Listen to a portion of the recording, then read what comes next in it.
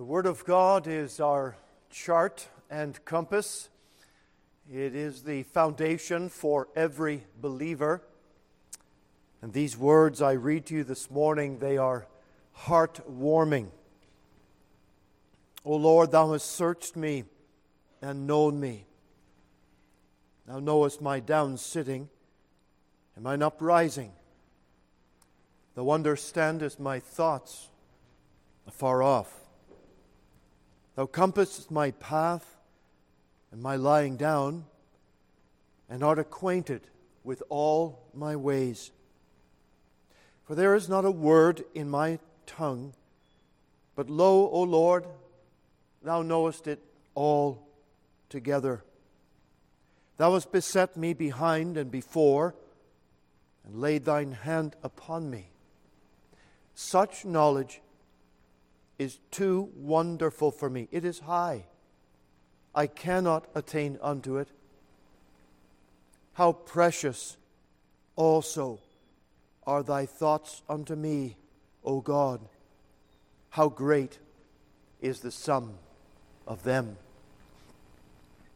These words from Psalm 139, specifically verse 17 that I just read, they are the theme of the reading in the bulletin today that is given by Mr. Spurgeon.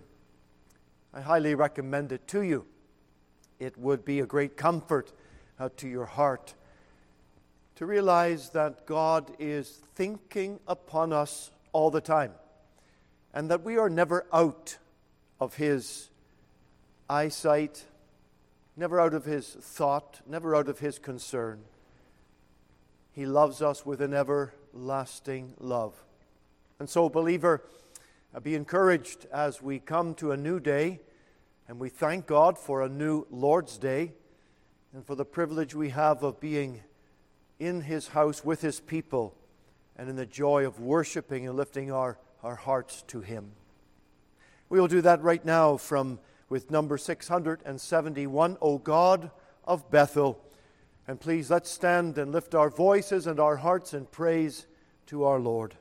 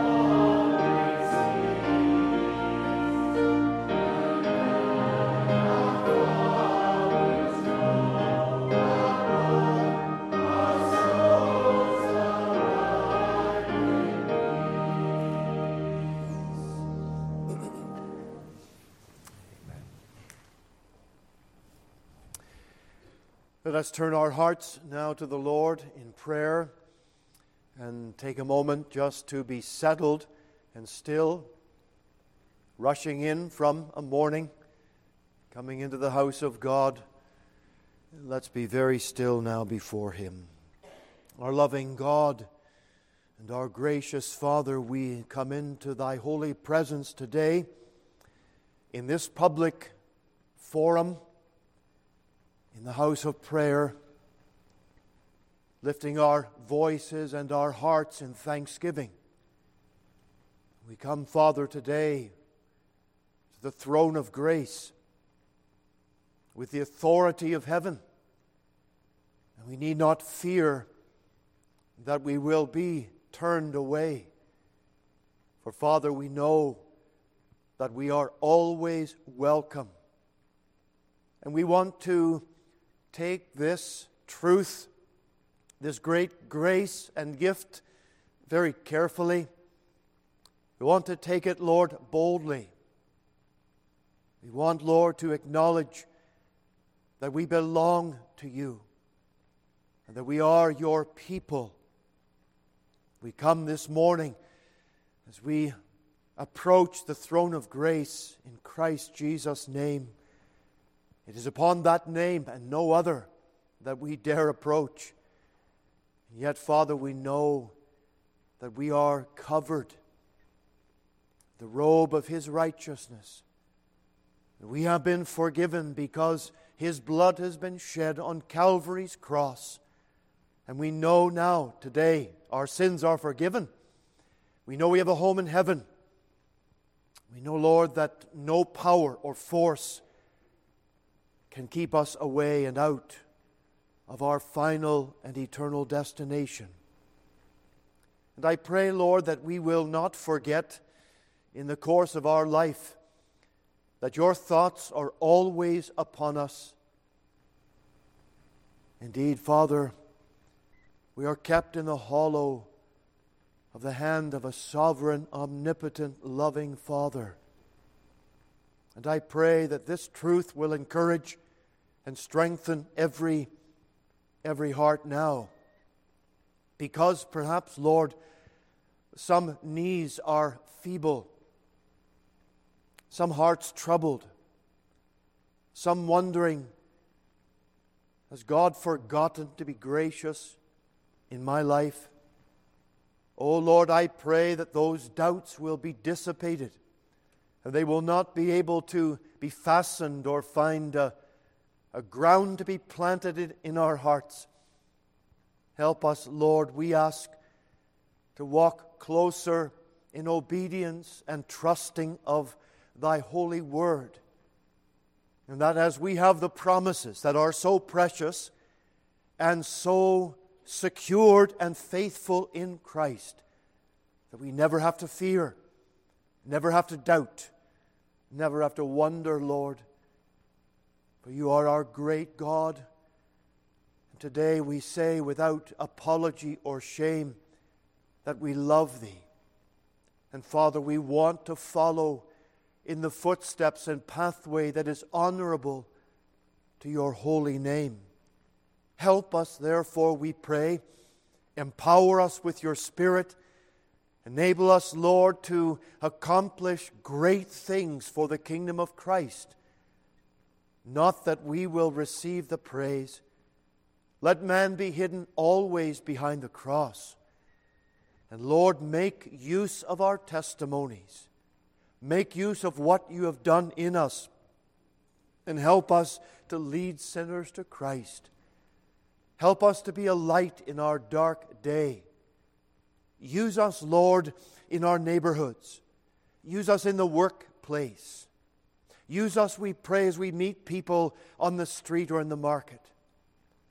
Oh God, grant to us that when people observe the lives of your people here, that we will reflect the beauty and the love of Christ. They will see that we have been with the Lord.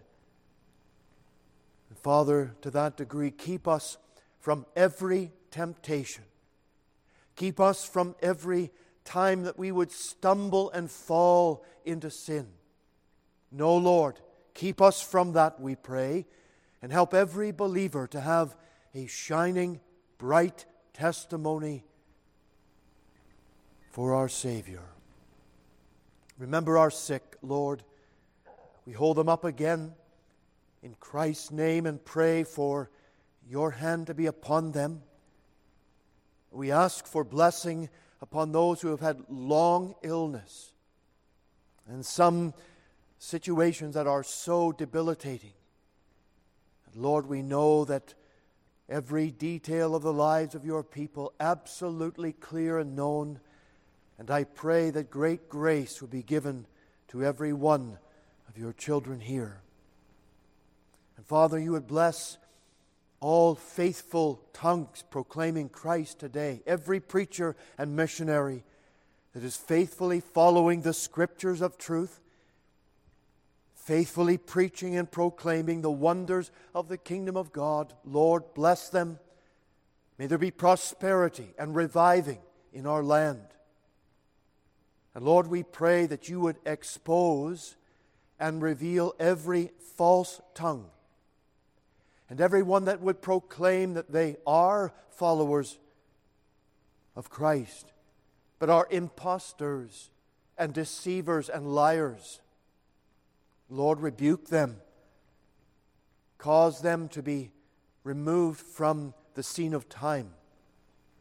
And I pray, dear Father, that in every tongue that is proclaiming the wonders of Jesus, there would be signs following the preaching of the Word of life. And so, Lord, remember our nation today, for we need help. And we pray again for our leaders. We pray that they would be restrained from evil, and they would be directed in the right path. We pray for our brothers and sisters that are suffering today in other lands, suffering because of persecution, warfare, terrorists. Lord, undertake for each one of them. We don't know their names. We might know one or two, Lord, but we don't know the names of the majority, and we just therefore ask for your blessing to be upon them. Hear our prayer today. Lift our hearts. We pray, give us joy in our worship, blessing in our service. Lord, at the end of our time now in this meeting, as we gather around the communion table, Father, go in front of us, we pray. Bless our time there today. And may it be a time of great refreshment, blessing. We commit all these things now in our Savior's precious and holy name. Amen. Let's sing again, please, to the Lord's praise. Number 499, Call Jehovah My Salvation. And it's to the tune of Jesus Only. And I think you'll find this fits very appropriately. Let's stand, please, again as we sing.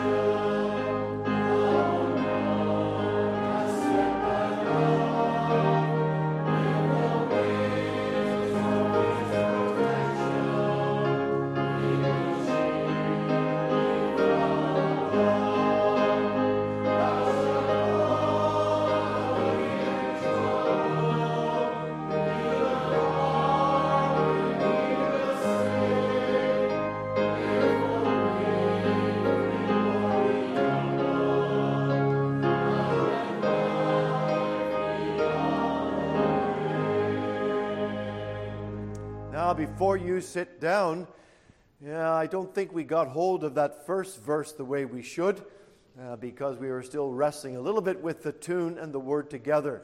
But now you know how it all fits in the syllables. Let's do this first verse once more. Call Jehovah thy salvation. Rest beneath the almighty shade. In his secret habitation dwell and never be dismayed. First verse.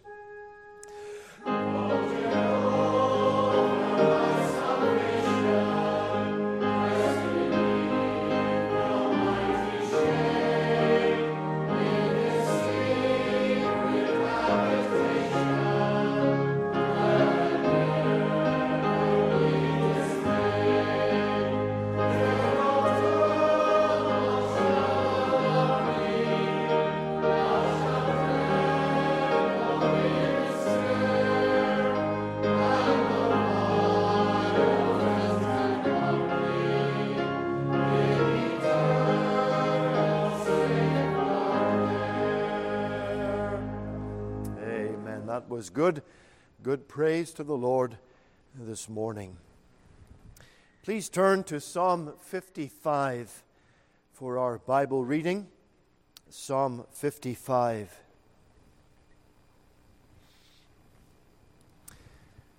This psalm will tie in with what we want to speak to you about from John 14 in our service today. Psalm 55. Give ear to my prayer, O God, and hide not thyself from my supplication. Attend unto me, and hear me. I mourn in my complaint, and make a noise, because the voice of the enemy, because of the oppression of the wicked.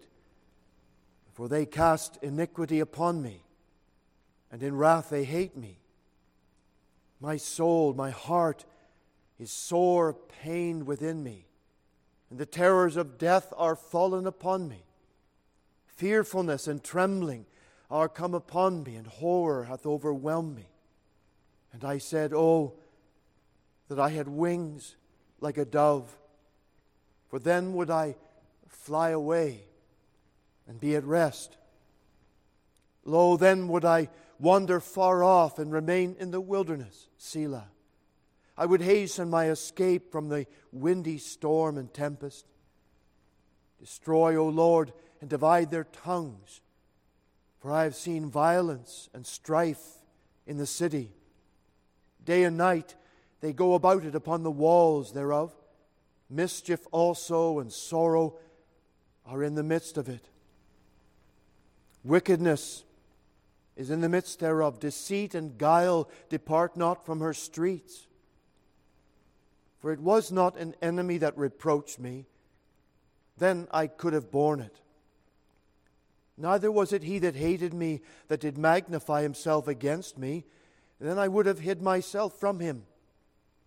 But it was thou, a man, mine equal, my guide, my acquaintance. We took sweet counsel together and walked unto the house of God in company. Let death seize upon them, and let them go down quick into hell. For wickedness is in their dwellings and among them. As for me, I will call upon God, and the Lord shall save me. Evening and morning and at noon will I pray and cry aloud, and he shall hear my voice. He hath delivered my soul in peace from the battle that was against me, and for there were many with me. God shall hear and afflict them, even he that abideth of old, Selah, because they have no changes. Therefore they fear not God. He hath put forth his hands against such as be at peace with him. He hath broken his covenant. The words of his mouth were smoother than butter, but war was in his heart.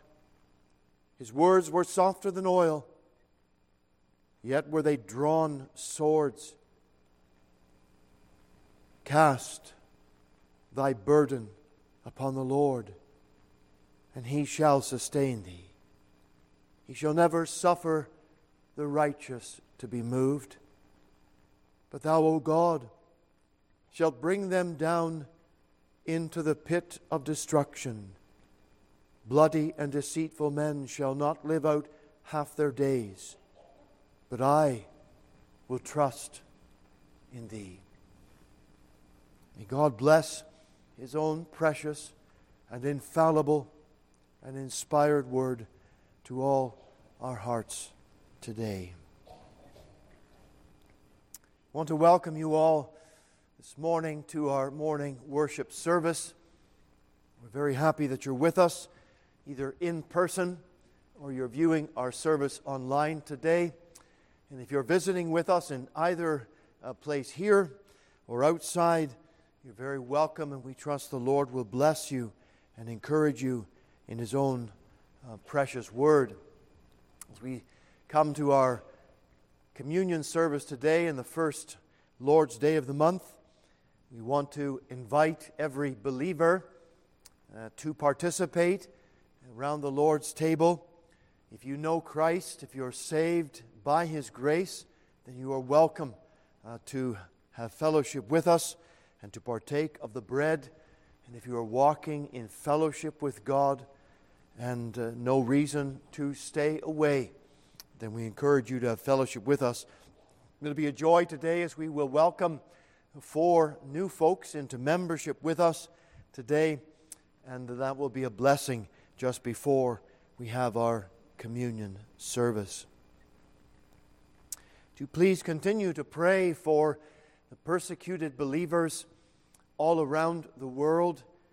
Remember the believers, the missionaries, the ministers in Ukraine, and we ask for God's hand to be upon them and to bless them. Please also continue to pray for sermon audio, the needs of that very vital ministry that is able to take the Word of God all across the globe. Today at 5:50, we'll be having our congregational pre-service prayer time downstairs, and then at 6:30 our evening service. And please remember this incoming week, the ministries that we have going. Wednesday evening will be our Bible study and prayer. We hope to continue in Psalm 63. And if you were reading the bulletin today, you would have noticed that Brother mentioned that we'll be studying or trying to memorize verses 6 and 7. Well, actually, I mentioned last Wednesday we're going to use this as a review week. So this will be a review for your memory from verses 1 to 5. And so please try and endeavor to hide God's Word in your heart. This coming Friday evening at 7 p.m., we have a Sunday school teachers training time. And for those who are interested in getting involved in the Sunday school ministry, and this is not just for new people, we want to have a fellowship time afterward, and that's for all our Sunday school teachers that are currently serving. We want to have a devotional time, and again looking at a challenge of the need for teaching of boys and girls and of children. So come along, you're most welcome.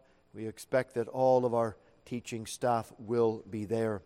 On Saturday evening, the Connect group, the next one, will be held, Lord willing, via Zoom, and that will be at 7 p.m.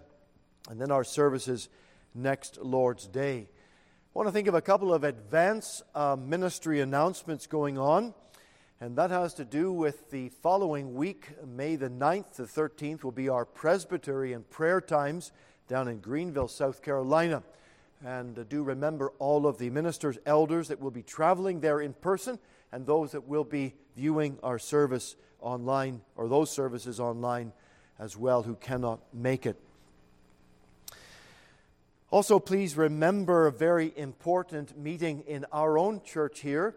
That will be on May the 18th, and that's our annual general meeting. Now, at that time, we hope to have an election for deacons, as we do this every 3 years generally. And so this will be the election for deacons to serve for the next 3 years. Next Lord's Day, you will see, I want to make an announcement next Lord's Day as far as the men who are candidates and nominations and that have been cleared by the session. And therefore, that membership list of the congregation will be posted on the bulletin board outside that hallway next Lord's Day. And you will be able to also know the men, to be praying for them as to who you would like to have elected to that position. Now, if you are going to be away on May the 18th for that AGM, you will be able to see our clerk of session, Mr. James Fraser, and he will give you or make arrangements for a ballot so you can submit your vote. We don't want to see anyone left out who is a member of our congregation. Also, please remember, on May the 22nd will be the next National Day of Prayer for our churches across Canada, and I'd just like you to mark that, please, in your calendar. Let's sing again to the Lord's praise, number 670, Before the Throne of Grace, and remain seated, please, while we sing.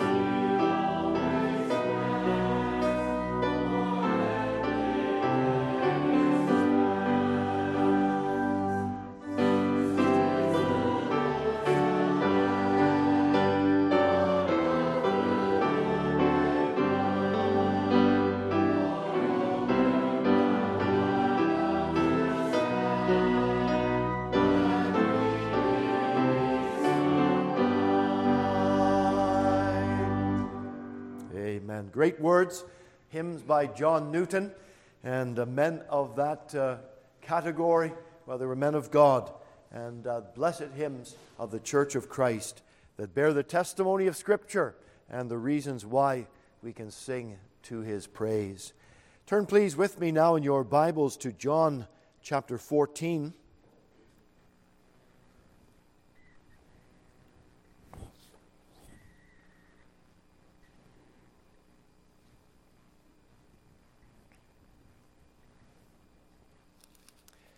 We have read from this chapter several times, and I was going to skip out reading the first verses and come to the verse that we want to cherish today, but I thought, no, this is an occasion in the course of our study of the life of Christ that enables us to think on these timeless words.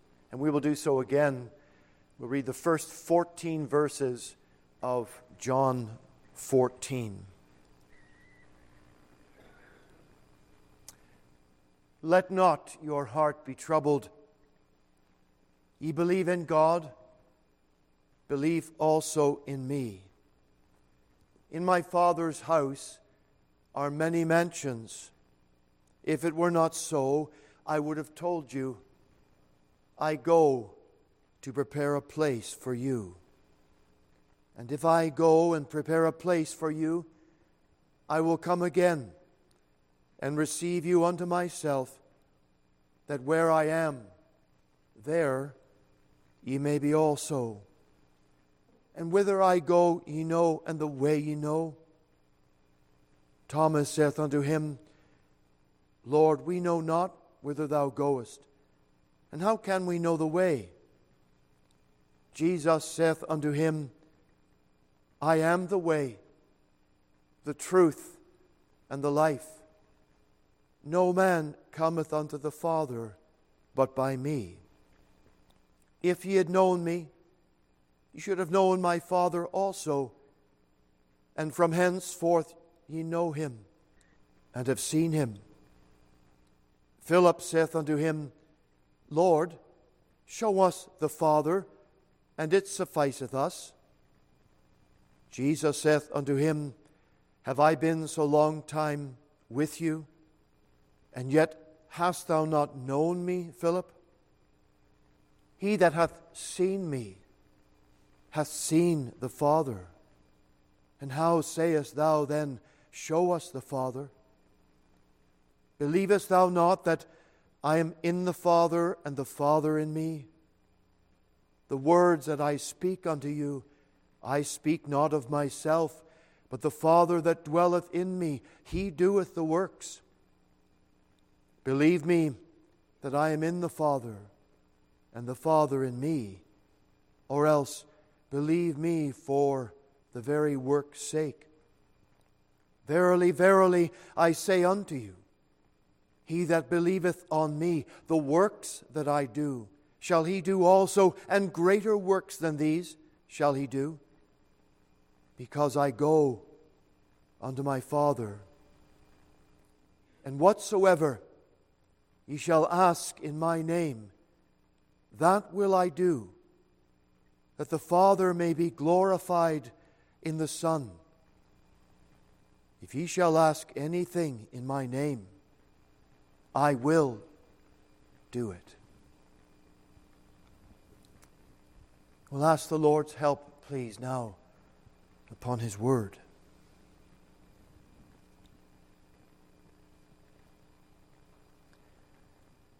Father, I pray that the Word we have read and these familiar things would not escape us. They would not become familiar, so that we don't consider the weight. Dear Father, I pray for help to speak the Word this morning. I pray for grace to be given to everyone listening. I pray, Lord, there would be encouragement and blessing to every heart. And I ask, Lord, again for the salvation of those who are still unsaved.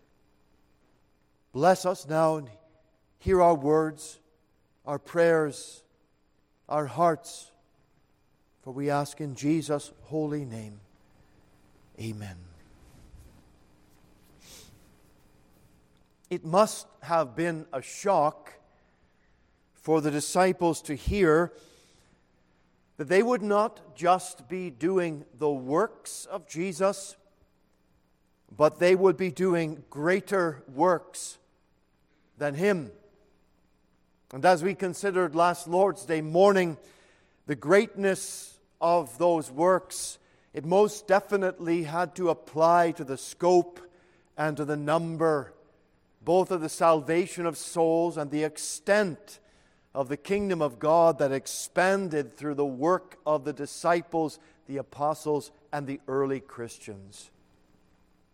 Then the next statement of their Master must have seemed almost unbelievable, that whatsoever thing they asked for in His name would be granted, that the Father may be glorified in the Son. Now this asking we come to understand as prayer. This asking that Jesus is speaking about is supplication. It's to do with the Christian and how we are to come to God and to seek His face, that we might understand and know His will and be equipped to accomplish the wonderful works of God in our lives. For us, though sadly, and I think it's a testimony of every Christian, prayer is one of the most difficult things that we will do consistently in our lives. Why is that? Well, so many factors, but it kind of boils down to the world, it seems, and all the cares and responsibilities and the duties that come upon us, the busyness of life. Oh, and don't forget this, how that the devil battles against our flesh. The spirit and the flesh are at war. And to set aside time necessary to still our minds and to seek the face of God, well, we are in a battle, because the devil hates the fact that Christians come to pray. And you have heard the line of that hymn that the devil trembles when he sees the weakest saint upon his or her knees. Well, that's why there's a battle that is raging against the Christian. And it's a battle that every believer who is earnest about God, every Christian who is serious about the serious things of God, very much aware of this battle. And apart from these difficulties, why is it that you think believers do not pray? I think very sadly, it does boil down to this, and it's not oversimplified, that we just don't really believe in God's Word. We just really don't take it to heart that what God says He is going to do. Consider that God has given us many examples through His servants in the past. Examples of men and women of prayer that we have studied in the Scripture, and we have seen and realized the fulfillment of their praying, and that should be to us an encouragement, and we know those things and we have read them. And then what about the multiplied promises that God has given us in His Word? We see those things and we know they are true. We read this word, ask and ye shall receive, seek and ye shall find, knock and it shall be opened unto you. And therefore it is often our bold unbelief or a lack of faith in the reality of a God who says in His Word exactly what He means, and He means what He says. We could pray as the disciples did at one time, Lord, increase our faith. And that's not a bad prayer to pray. But perhaps it should be also when we pray, Lord, increase our faith, dispel our unbelief.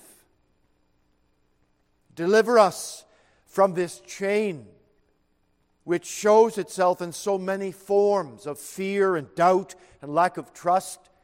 What about the word the Apostle Paul warned the Hebrew Christians with as he was recounting the history of Israel in the Old Testament? And he said to them, beware of the sin of unbelief.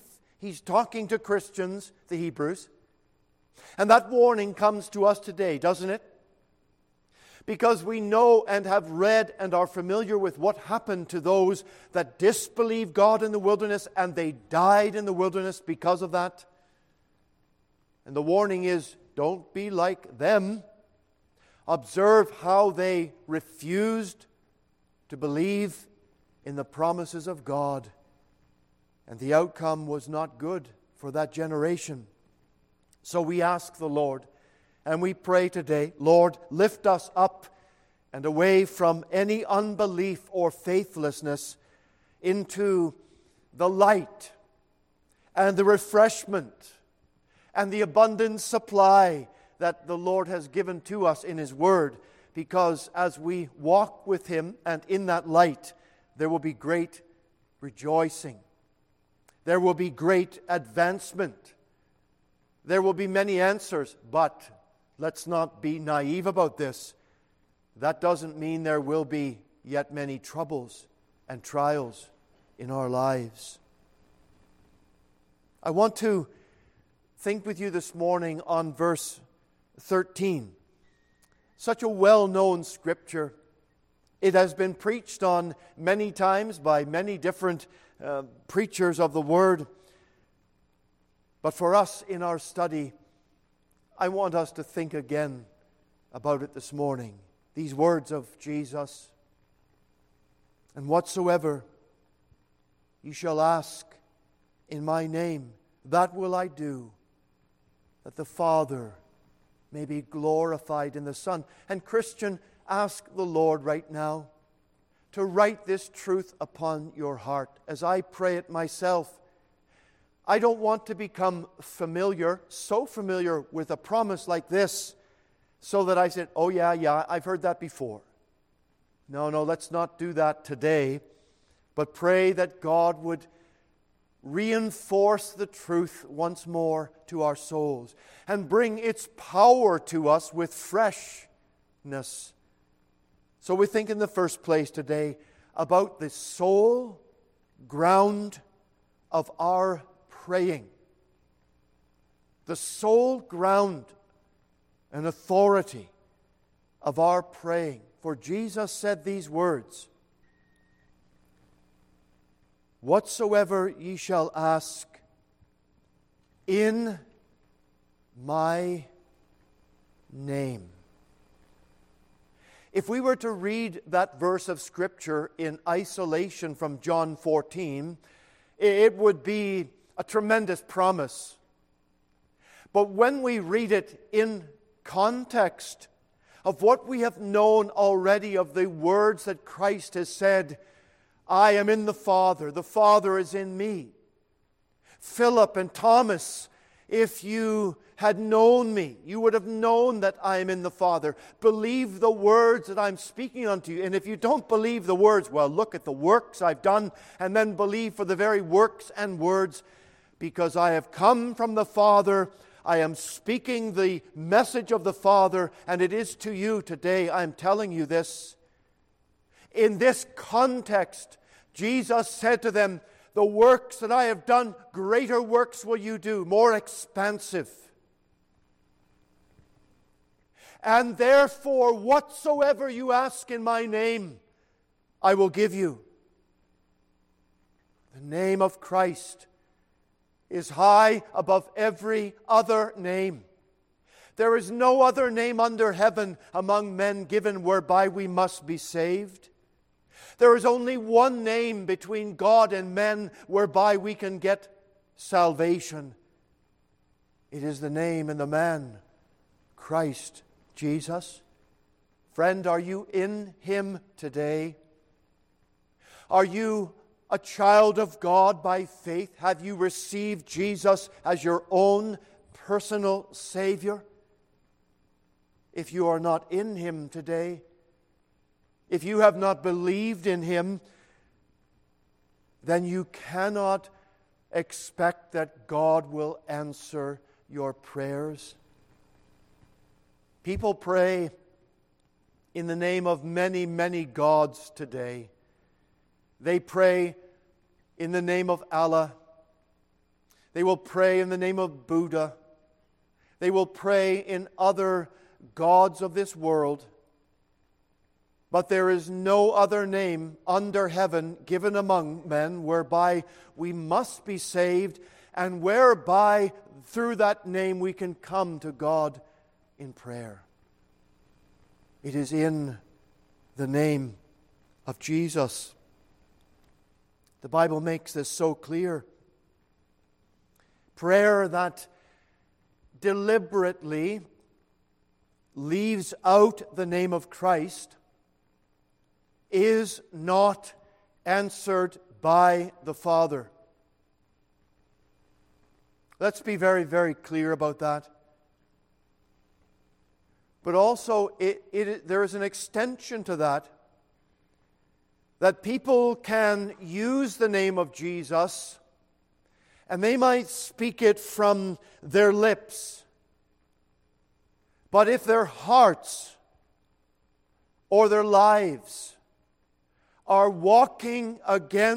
deliberately walking against the revealed truth of God's Word, they are both liars, deceivers, hypocrites, and frauds.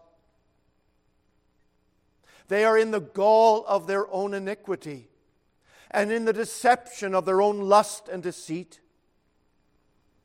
Their prayers will not be heard. Because when someone comes in Jesus' name, in the name of Christ, it must be according to the revealed Word of God in all that name represents.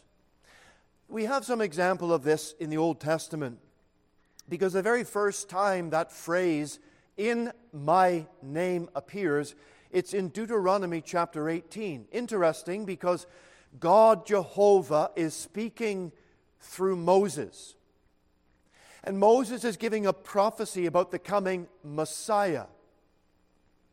And he is saying that God will raise up a prophet like unto me, and him the people will hear. He said, "I will raise up a prophet from among their brethren like unto thee, and will put my words in his mouth, and he shall speak unto them all that I shall command him." God is talking to Moses.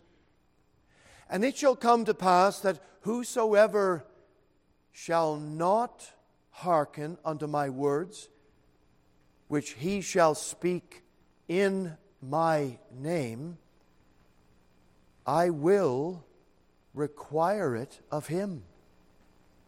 So God is telling us that as He communicates His revelation, His truth, as He is giving out through Himself by His prophet, it is His name and the weight and the value and the importance of the name of Jehovah. And if a person comes forward and pretends to speak in His name, God says these solemn words, "I will require it of him." You cannot use the name of God lightly. You cannot use the name of the Lord flippantly. You dare not use it deceptively. No, my friends, the name of God is absolutely holy and true and right. And Jeremiah speaks about the false prophets in his day that used God's name. In Jeremiah 14, verse 14, "Then the Lord said unto me, the prophets prophesy lies in my name. I sent them not, neither have I commanded them, neither spake unto them. They prophesy unto you a false vision of divination." Oh, the devil's behind that, isn't he? No surprise to us, because the devil has his own prophets. And the devil has those ministers of righteousness, as they're called in the New Testament, who are deceivers. And they come forth as angels of light, but really they are the messengers of darkness. And Jeremiah warns, "They prophesy unto you false vision and divination, and a thing of nothing, and the deceit of their heart." Friend, be on your guard today. Be on your guard in this time. Because, as John the Apostle warned, there are many false apostles. There are many false teachers that have gone out into the world. And John says, as there were false prophets among the Old Testament saints, so there will be false teachers in our day. So we cannot be surprised about this, and we want not to be shocked about it, but we do want to have discernment from the Spirit of God and to be praying that the Lord will help us. Because when you and I take the name of Christ into our lips, when we are going to speak about Him or pray to God in His name, we want to be very careful that we are using the holy name of Christ with all its holiness. Jesus warned in Matthew 24 and verse 5, the Sermon on the Mount, He warned about the end times. And He said, "For many shall come in my name, saying, I am Christ, and shall deceive many." And the lesson from this is that when we speak in the name of God as His representatives, we must do so with great care. We must do so with great honesty and fear. As again, Jeremiah 23, verse 28, he says, "The prophet that hath my word, let him speak my word faithfully. Let him not speak that word deceptively, either through his own deception or in trying to twist the words, the Word of God." So when we think about using Christ's name and speaking in His name, there is a proper way that we are to do that. And the Lord gives us the direction on this manner. It is by receiving, or when we receive and welcome people. In Mark 9, verse 37, it says, "Whosoever shall receive one such of the children in my name receiveth me. And whosoever shall receive me receiveth not me, but him that sent me." So Jesus is saying that if we accept those who have come in Christ's name, professing that they know Jesus, and we are to receive them willingly in Christ, and we find that they are true messengers and servants of the Lord, we are to receive them as we would receive Christ Himself. We're also, when we think about the proper use of God's name, when it has to do with the gathering of God's people. In Matthew 18, verse 20, we're told where two or three are gathered together, Jesus said, "In my name, there am I in the midst of them." We often use this for prayer and thinking of prayer meetings, and I think it's not a bad application for that for sure. But quite strictly, Matthew 18 is dealing with church courts. It is dealing with the judgment that must take place within the body of God's people if there is some dispute or some difficulty. And Jesus is saying that when you are gathered together to make adjudication as a body of my people, you are gathering under the authority of heaven, and you are gathering in my name. That is why, dear brothers and sisters, when we are in the fellowship of God's house, when we are gathered to open the Scriptures and to meet for the preaching of His Word, when we are gathered for prayer meetings, these are solemn times. These are not times for lightness and frivolity. These are times when we are serious about the matters that are most serious in the eyes of God. And when it comes to the point of the gathering of the oversight of the church for the purpose of adjudication, 2 or 3 gathering in Jesus' name, he said, there am I in the midst of them. That tells us that Jesus is very, very interested in what's going on within His church. He's very interested about how people behave and what we are to do and what we are not to do and how we are to react one to another and certainly how we are to live according to His own holy word. This brings this all together, with what Jesus was saying to His disciples in John 14 when He said, whatsoever you ask in my name. Whether it be in your personal supplication and prayer, or whether it has to do with, as Matthew 18 tells us, the gathering together for the purpose of wise decision-making, trying to settle complicated problems that may arise in the local church. And sometimes, sadly, those things do happen. Maybe there's a dispute between a brother or a sister and a sister. Maybe there's a problem where someone has stumbled and fallen, and there has to be the operation and the work of the elders of the oversight of the church. These are always very important and solemn times. And the Lord Jesus has said, I am there in the midst. And we think about that in the gathering of God's people as we are today in the house here.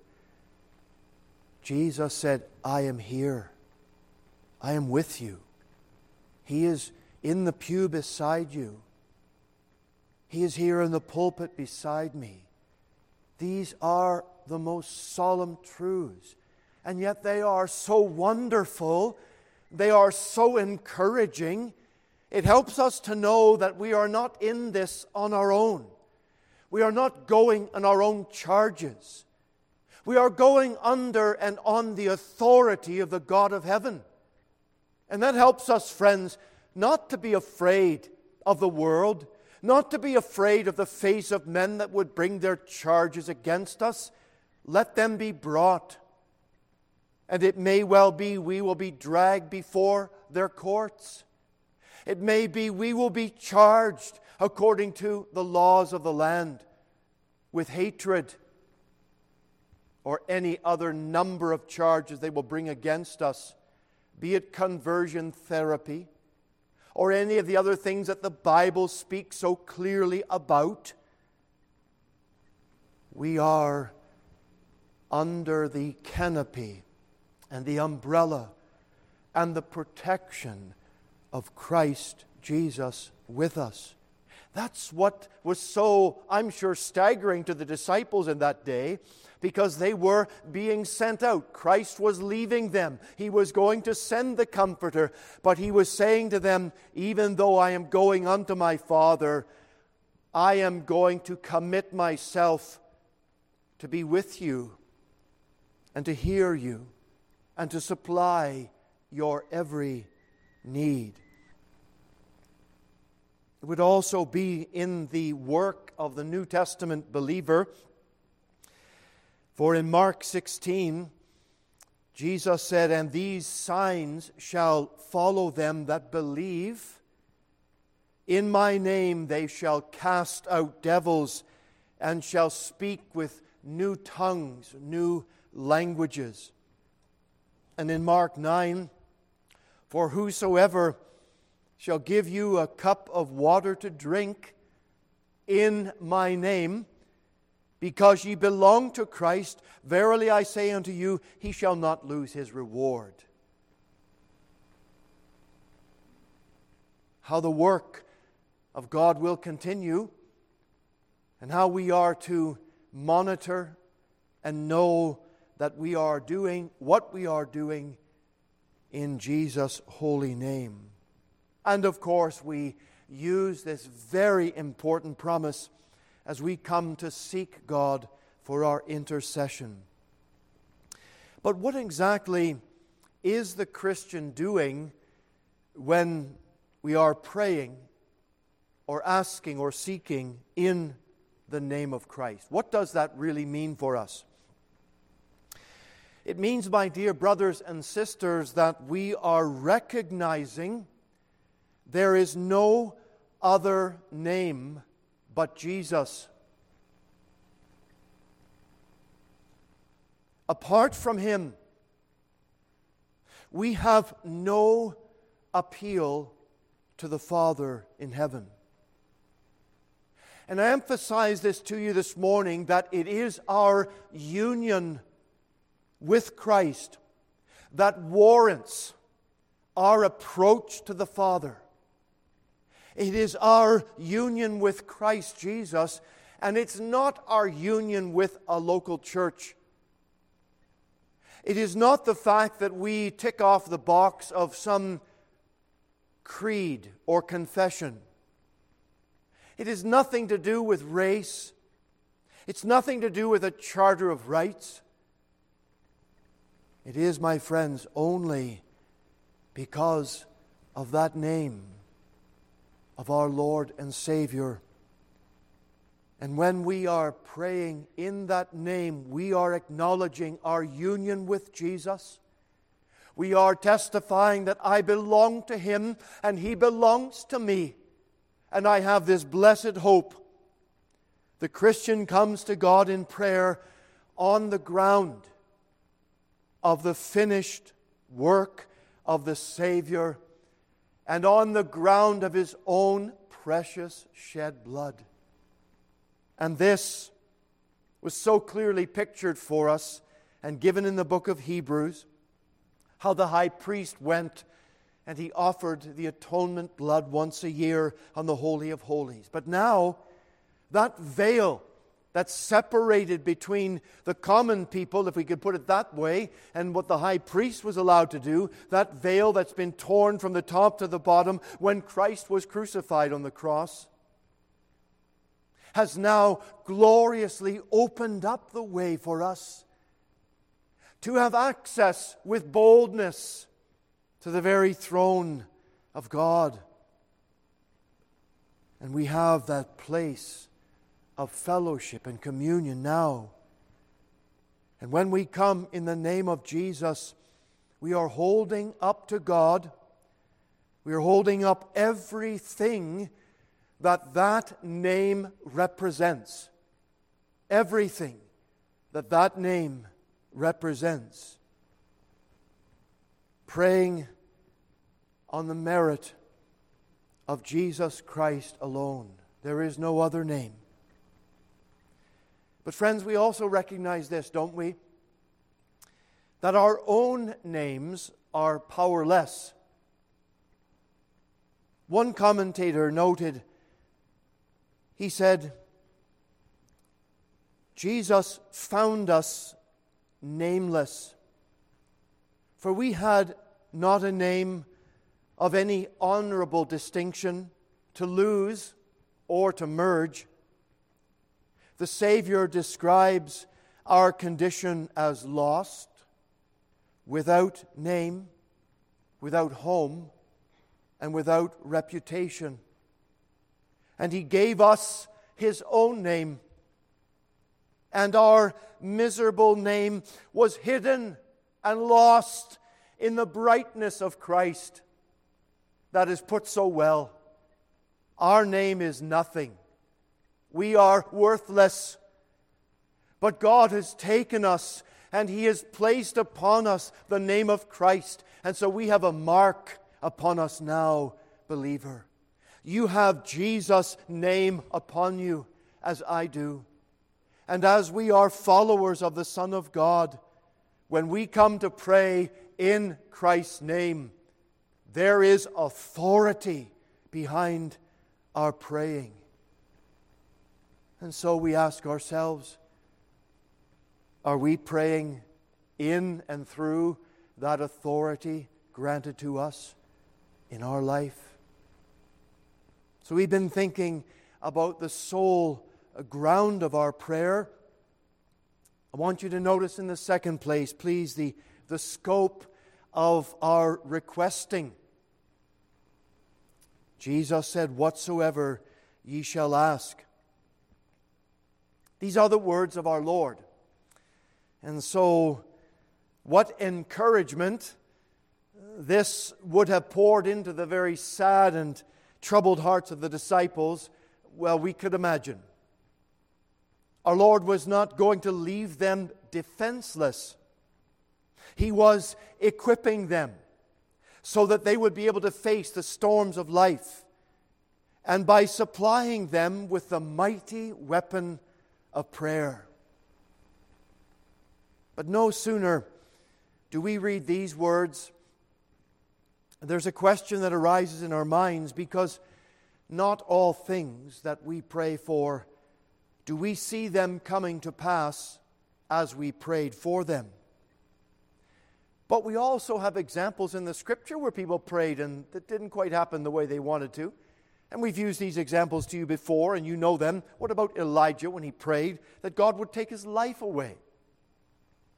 He had had enough. He had failed. He thought, there's no more people standing for the Lord. I'll just take my life away. I'm done. But if God had answered that prayer for him, he would have missed out on being taken up to heaven without dying. So God had something better for him. And I think I could say this quite confidently, that Elijah is very happy today that God never answered that prayer that he prayed about taking his life away, because he saw something that, well, only a couple have seen in this world. And we know that Paul prayed to have the thorn in his flesh removed, but God did not give him that, but he answered it with something different. And you know the answer, don't you? That my grace would be sufficient for you. King David, wanted to build the house for God. He wanted to build the temple so bad. But God says, no, you cannot build it, but I'm going to allow you to prepare for that temple to be built so that your son will build it. And David prepared with all his heart, and he laid up gold and silver and precious stones and an abundant supply, and the Lord answered his prayer in a different way. James and John, they had asked the Lord if they would be at the right hand in the kingdom. Well, it was really James and John's mother that asked that question, but they were part of it. And Jesus said to them, you do not know what you are asking. Because it was a foolish prayer request. And it was really something more motivated by their own pride than it was for the glory of Jesus. There were very good reasons why what God had for not granting the requests of these. And often prayers are not granted, sadly, because of sin in the heart. Isaiah 59 in verse 1 said, behold, the Lord's hand is not shortened that it cannot save, neither is his ear heavy that he cannot hear. But your iniquities have separated between you and your God, and your sins have hid his face from you that he will not hear. And we know that David prayed, if I regard iniquity in my heart, the Lord will not hear. And so we have to take these things to our heart and understand and know that if there's something that we are keeping inside, if we're not recognizing, confessing, putting right, something where the Spirit of God is convicting us, we know that our prayers are hindered. Therefore, these words of Christ, when he said that whatsoever ye ask, they cannot be taken as a blanket statement to cover every whim or every notion that arises in the heart of a man. But they must be considered, and here it is. They must be considered in the context of the scriptural teaching on prayer. A very similar verse we find in Mark 11:24. Therefore I say unto you, that what things soever ye desire when ye pray, believe that ye receive them, and ye shall have them. And the operative word there is when ye pray. And it's linked to the words, in my name. So, Christian, here is the key to understand this.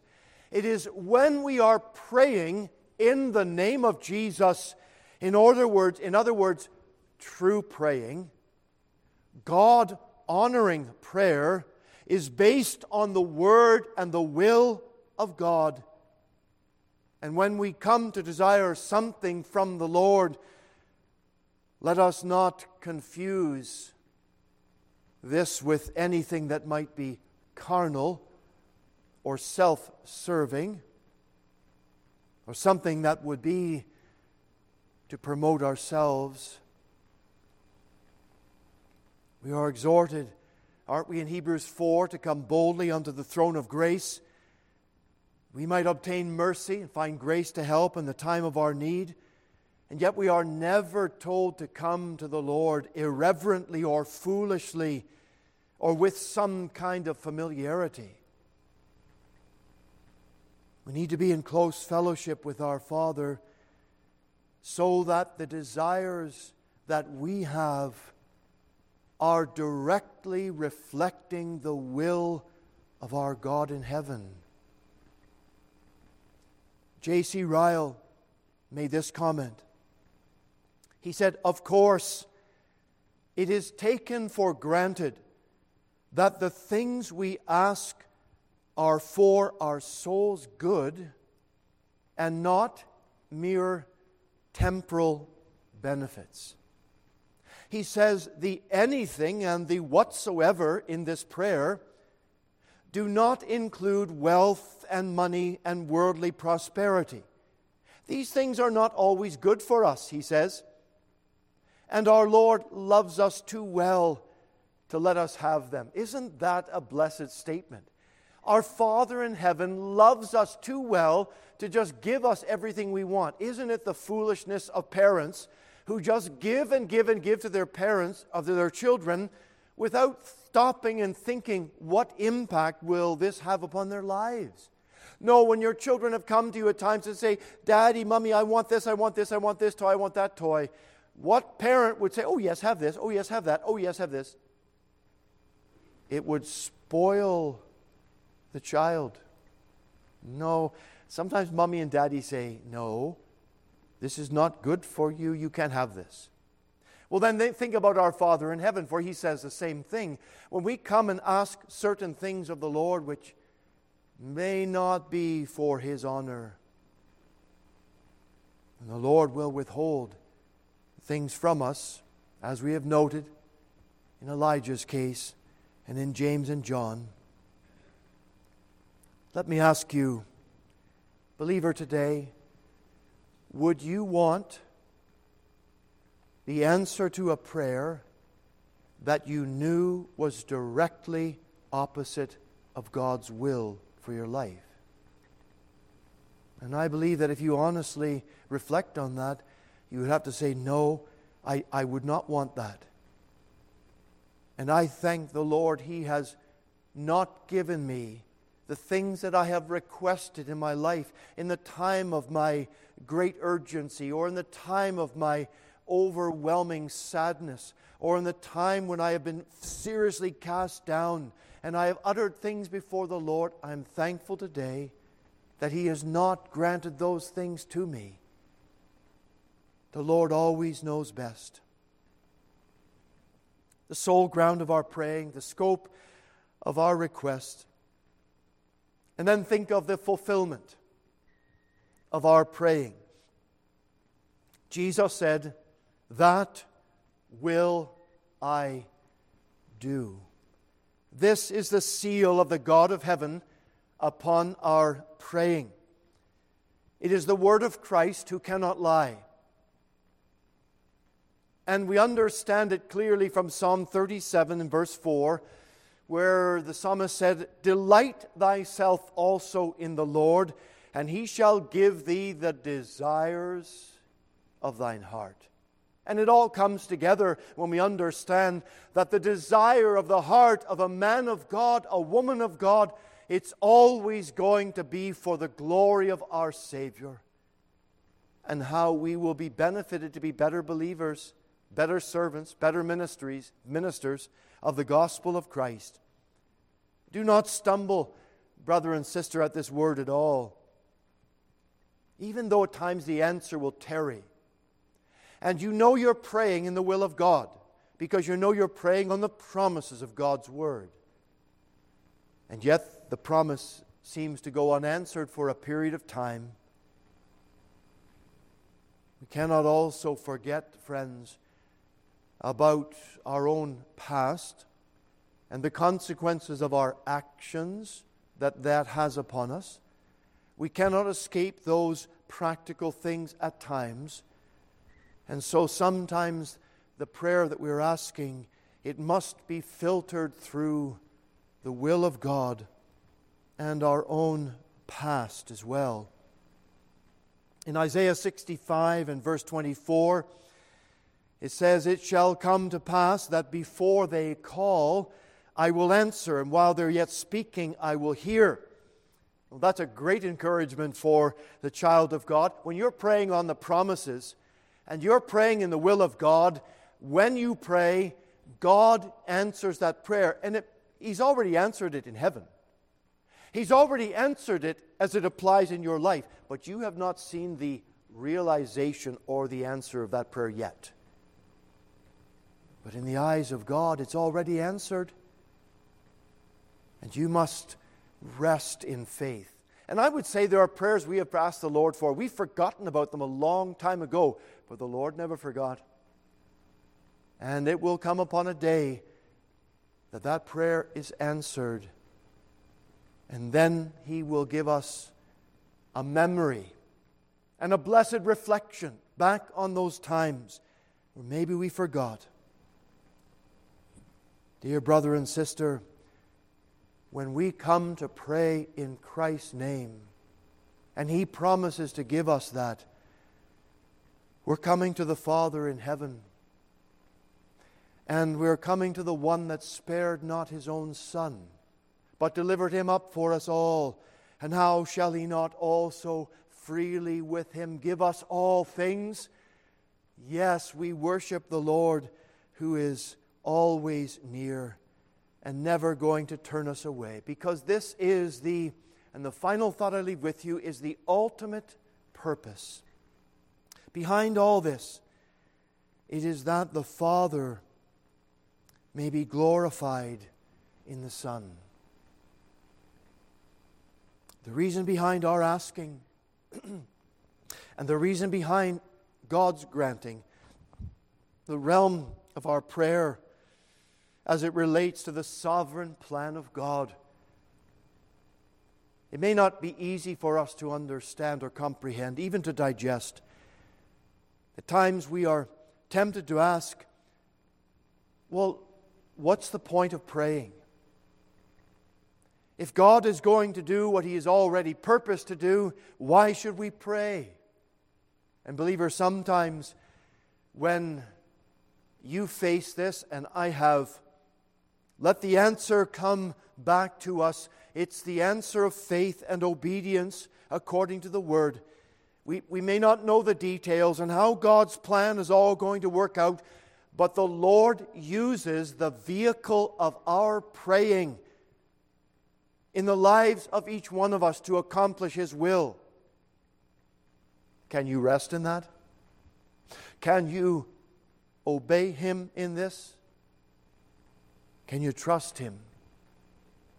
Yes, we know prayer shows dependence on the Lord and not on ourselves. It teaches us that we must be engaged in the process. However, it works in the secret counsels of God, and we may not know it, but we trust our loving Heavenly Father. Our Lord Jesus said, men ought always to pray and not to faint. And of course, we know that includes women as well. There was good reason, and we need to get to it. And we need to stay at it. And to realize that the church of Jesus Christ will go forward only as we go forward on our knees in prayer, seeking the Lord with all our heart, praying for His blessing and His will to be done in and through our lives. Because, brothers and sisters, it shows us our dependence upon Him. And it reminds us always that we are not to depend on ourselves. It is in His holy name. Whatsoever we ask in Christ Jesus' holy, precious name, He will grant to us, so that our Father in heaven will be glorified in the life and in the name of His only begotten Son. Let's close, please, in prayer.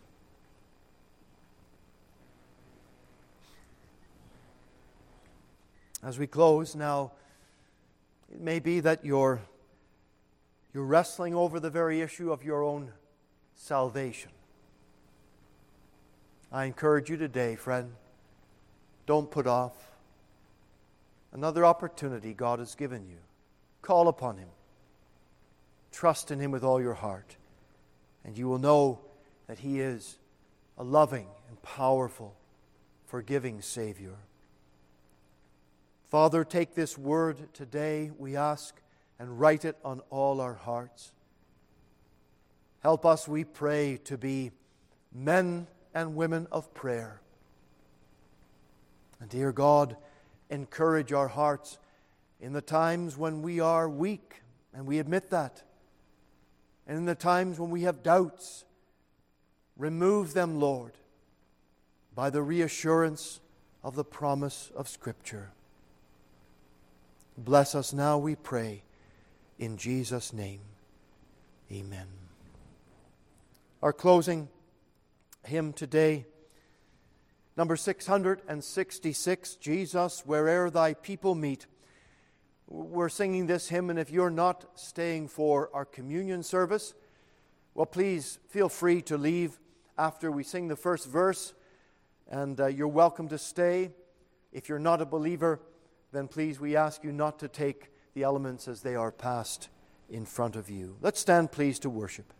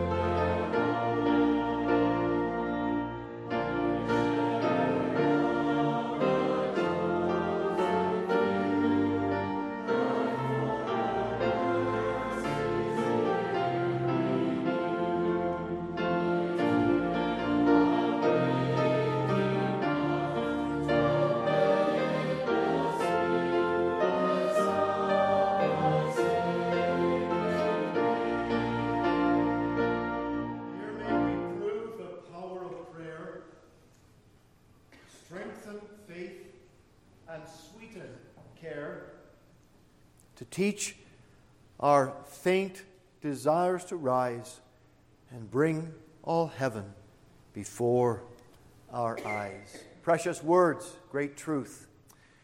As we sing this final verse now, I'm going to ask the folks who are going to be joining with us in membership to please come up to the front and sit in this front pew here. Let's sing this final verse.